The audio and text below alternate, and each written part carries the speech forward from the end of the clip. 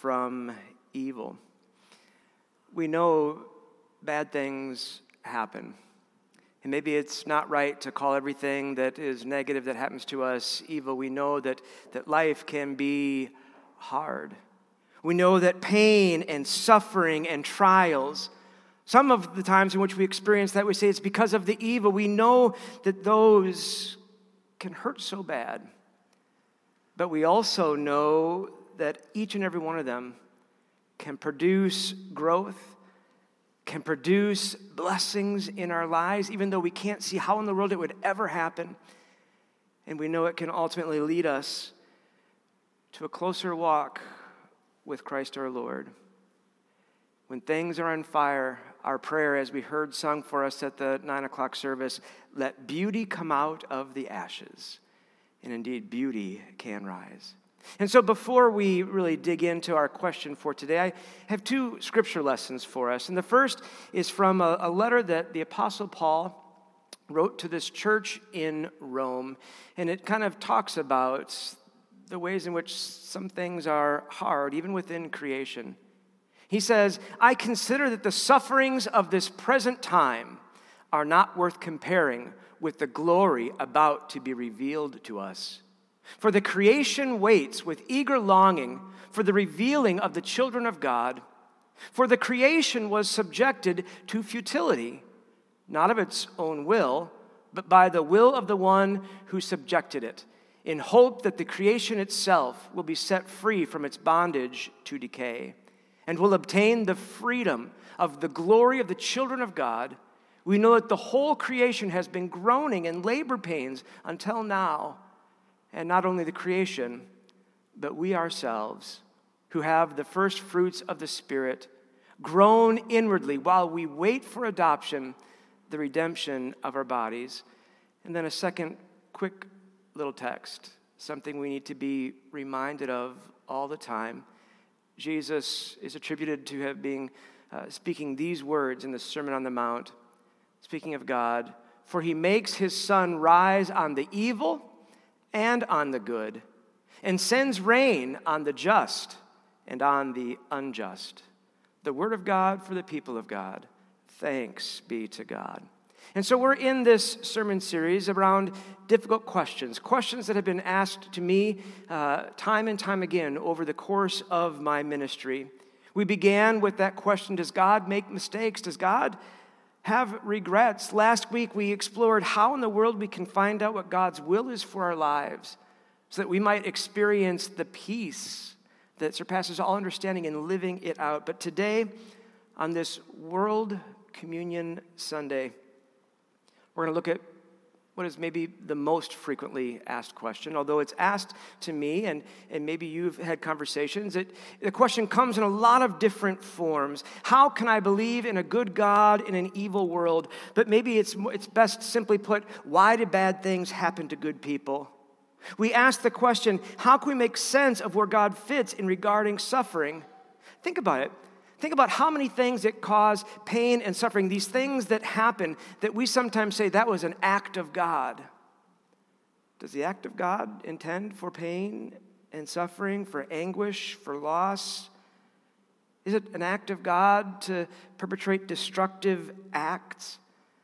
How can we believe in a God that is both sovereign and good? And a question that came up here this week is, if God is concerned for the least of these, if God draws near to the crushed, the broken spirit, those who are sick, where has God been during this COVID pandemic? People ask those kinds of questions.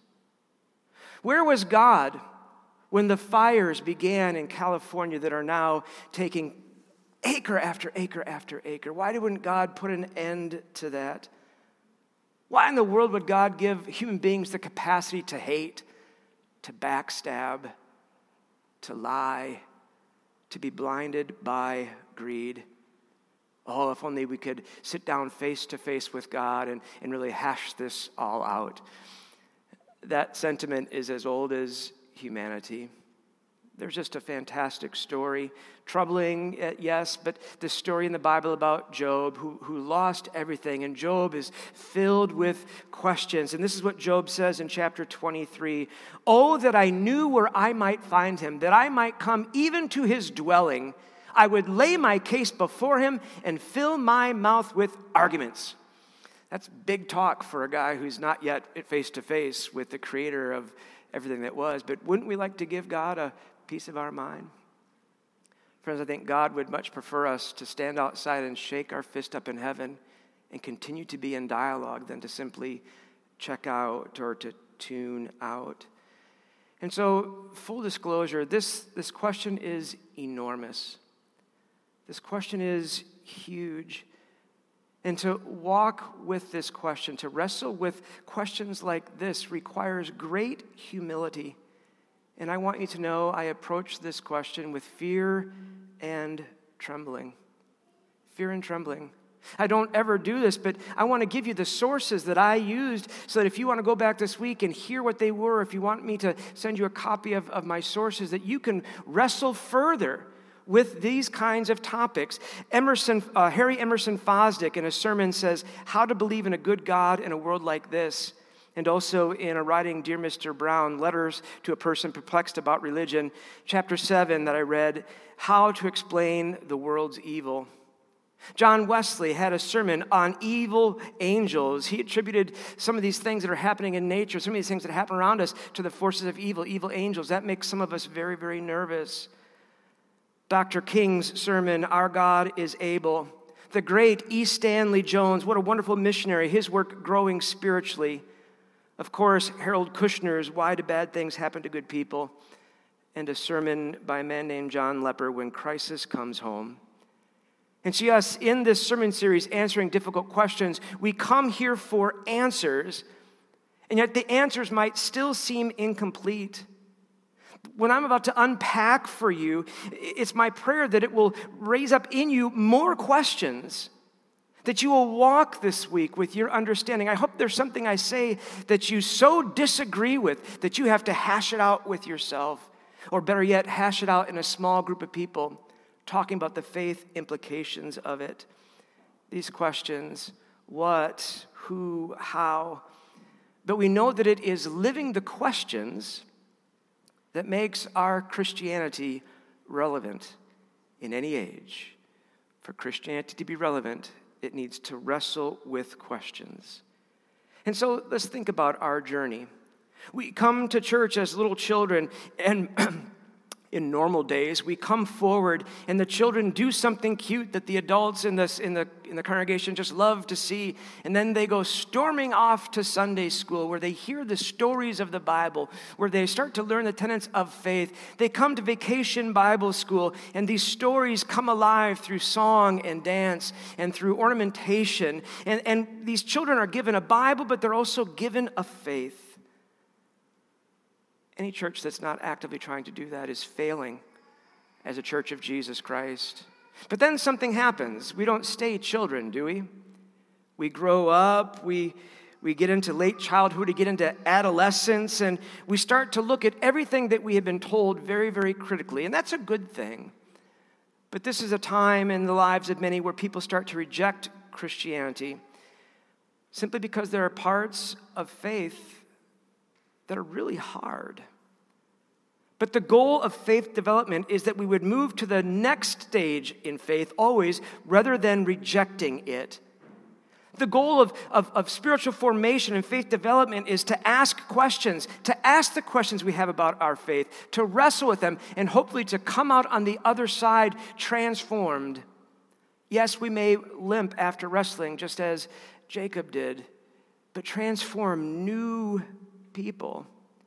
Thinkers, both religious thinkers and otherwise, have been wrestling with these kinds of questions forever. More than 2,500 years ago, Epicurus, a philosopher, said this, questioning God, if God is both willing and able, which is alone suitable to God, from what then are the sources of evil? And why does God not remove them? And Epicurus came to the conclusion that I hope none of us would come to. He concluded that God has no interest in humans. And I reject that. The Bible lets us know that we are created in the image of God, male and female, black and white. You can't tell me God has no interest in humans. But one of the things that we notice with this humanity living out our life, we notice that the universe itself kind of points to some kind of a dualism, good and evil, happiness and pain, life and death, and that causes tension or struggle.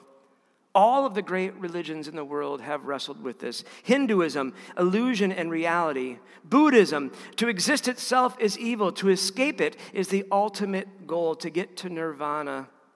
Zoroastrianism, light and darkness. Platonism, spirit and matter, and within our own heritage, our Judeo-Christian heritage, God and Satan. God and Satan. And so in Emerson's sermon, How to Believe in a Good God in a World Like This, he lets us know that we can believe in a good God because God has created a good, law-abiding universe. And in this law-abiding universe, Fosdick would suggest that all suffering, all pain, all evil is a result of one of four things. One of four things: a law-abiding nature of the universe, the progressive nature of human life, the human freedom of choice, and finally, the intermeshed relationship of human life. Now, number 3 and 4, we know that, right?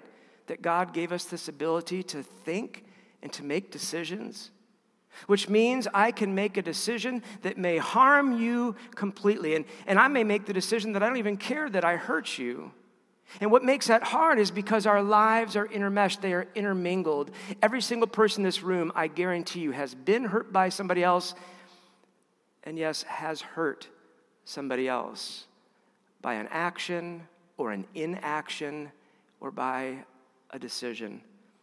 But it's these first two that I really want to wrestle with this day, this natural law, where we see so many things, we say, what's up with that? How could a good God allow that to happen? And then finally, the fact that who we are as human beings, that we have this progressive nature. We are called to always be growing, to evolve in our minds and in our souls. And so this natural law, the law-abiding nature, for some is very offensive. They ask, are crimes of humanity different than the crimes of the Creator? Doesn't nature perpetrate violence against humanity that causes pain and suffering and evil? Think about it. It's a human choice if I'm going to set something on fire. And yet in nature, every day lightning strikes, set something ablaze. When it comes to murder, a human being, whether it's through passion or rage or mental illness, makes the decision to murder somebody. And yet every day there is some act of nature that takes somebody's life. Somebody can poison someone or something else, and yet in our creation there are cobras and vipers. This led one person to say, the Creator habitually does on a vast scale things for which men are sent to prison or executed. John Stuart Mill said, in sober truth, nearly all the things for which men are hanged or imprisoned for doing to one another are nature's everyday performances. And so we try and wrestle with that. Now, our very traditional Christian brothers and sisters point all the way back to the Garden of Eden, where there was the fall. Adam and Eve fell. They chose poorly, and all of creation was changed. Creation was broken. Creation itself was going to suffer. And because of that, evil exists. And that's what helps some people really make sense of this. But we know the Greek word for evil is kakos, which means a lack of something or less than whole. There is another way to see this natural law, to see natural evil. Rather than the world was created perfect and was made imperfect after the fall, while God declared all creation good, humanity and creation were always imperfect, as only God can be perfect. Which is why we always say we're on the road to perfection, but are we really striving for it? Is the earth striving for perfection? What's our role in that? Because humanity is imperfect, there is a lack of wholeness. Thus, kakos, translated as evil. That's not to say that creation is not good, but it means it is not yet whole. As we heard, it yearns to be, it groans to be made whole. But friends, this is actually more complicated than we could ever imagine. We think we could do a better job if we were God just for one day, but in reality, we have no idea how hard it would be to manage this. We have no idea. We say that we would eliminate earthquakes, that we would eliminate tornadoes. We forget, though, that to eliminate those things, we would also have to eliminate tectonic plates and thunderstorm production. And friends, we know that storm production, if we were to eliminate it, if we were omnipotent and just did away with it, that there would be deadly consequences. Nothing would grow. There would be no food. Part of the beauty and the complexity of God's creation includes natural law and the evolutionary nature of creation. Natural law lets us know that if an object is released from a height, what's going to happen? It's going to fall. And why is that? Because gravity is undefeated. Whether it's an apple that hits Newton on the head or a feather or a meteorite crashing through our atmosphere. Would we really want to live in a world where the things that happen each and every day in nature suddenly could not be counted on? We're suddenly inconsistent. Could we even wrap our mind around that? Yes, nature brings with it some real cruelty, and yet it is a gift to us that we are called to be stewards of. But the second thing that really brings so much harm, that leads people to believe that there is evil that is a real thing in our world, is this concept that we are always trying to learn, that we are always moving forward, that God is pulling us forward, and yet we're never completely there. You see, God has equipped us with everything so we can understand even more in depth the creation that's before us and the blessings that it can be. And yet sometimes we take what is intended to be a blessing and we mess it all up. We mess it all up. We've discovered an atom. And this atom has led to uses of nuclear technology that have been used in tests to find out whether or not a body has cancer, and if so, how much and where. We've also abused that technology with nuclear warheads and nuclear weapons, atomic bombs. We no longer have to light candles or a fire to keep warm or to see on a cold winter night. No, we have all of this energy, all of these resources, and yet what do? We pollute. We pollute. We have a shortage of resources because of the way in which we have failed as stewards. There are consequences for our actions individually, but yes, collectively. We do things that keep us from understanding, that keep us from a full appreciation of creation the way God intends it to ultimately be. This progression in human life is crucial. And we know that as we progress through life, it brings with it, yes, pain and suffering, but it also brings with it blessings and pleasures that are meant to be shared and cherished. One area where this applies is in human growth and development. Think about it when we're children. Consider the pain of growing up. How many times do we fall and skin our knee as we transition from crawling to walking to riding bikes to running? Life can be a stern teacher as we struggle with the mastery and skills and understanding. And sometimes learning is out and out painful. But friends, the failure to learn, I promise you, will be even more painful and disastrous.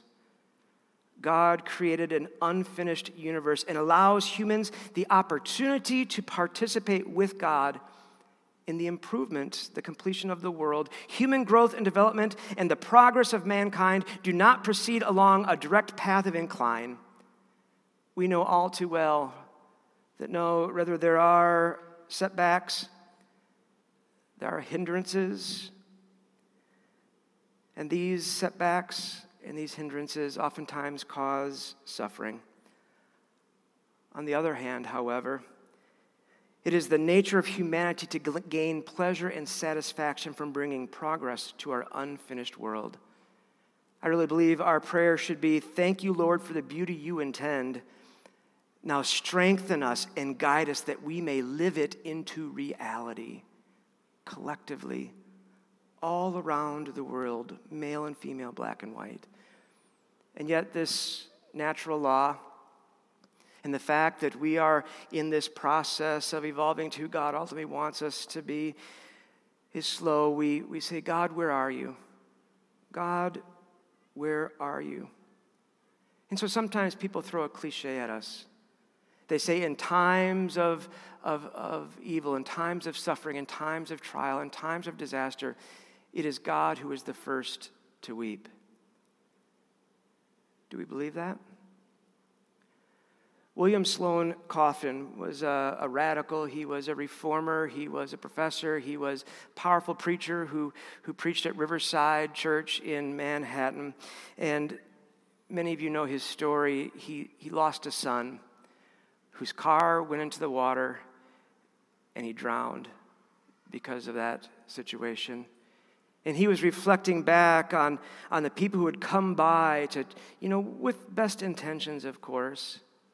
And he said he was never once consoled by one of the casseroles that was brought. He was never once consoled with the words that people were trying to say, hoping it would be the right words. He was certainly not consoled when someone looked him in the eye and said, it was the will of God, an act of God.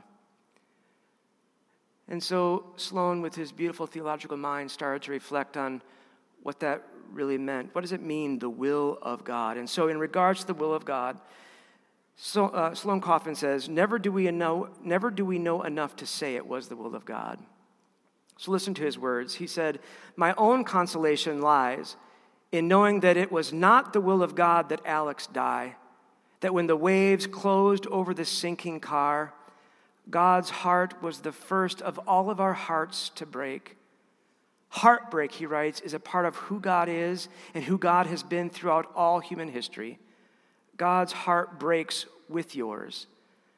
The pain is deep, but God is good, and God is with you in your grief. Why do bad things happen to good people? Harold Kushner says, laws of nature and simple bad luck could be the culprits. There aren't always reasons why bad things happen, but in times of trouble, God does not explain, God comforts. And so I'm going to leave you with some food for thought, something I hope you will wrestle with. If you were God for a day, would you really do it differently? Would you really do it differently? What would you remove? Would you remove natural law or evolutionary nature, moral choice? Would you remove the intermeshed nature of human relationships and life? No, friends. As we say when we gather time and time again, Scripture promises us that God is good, and God is good all the time, and all the time, God is good. Amen.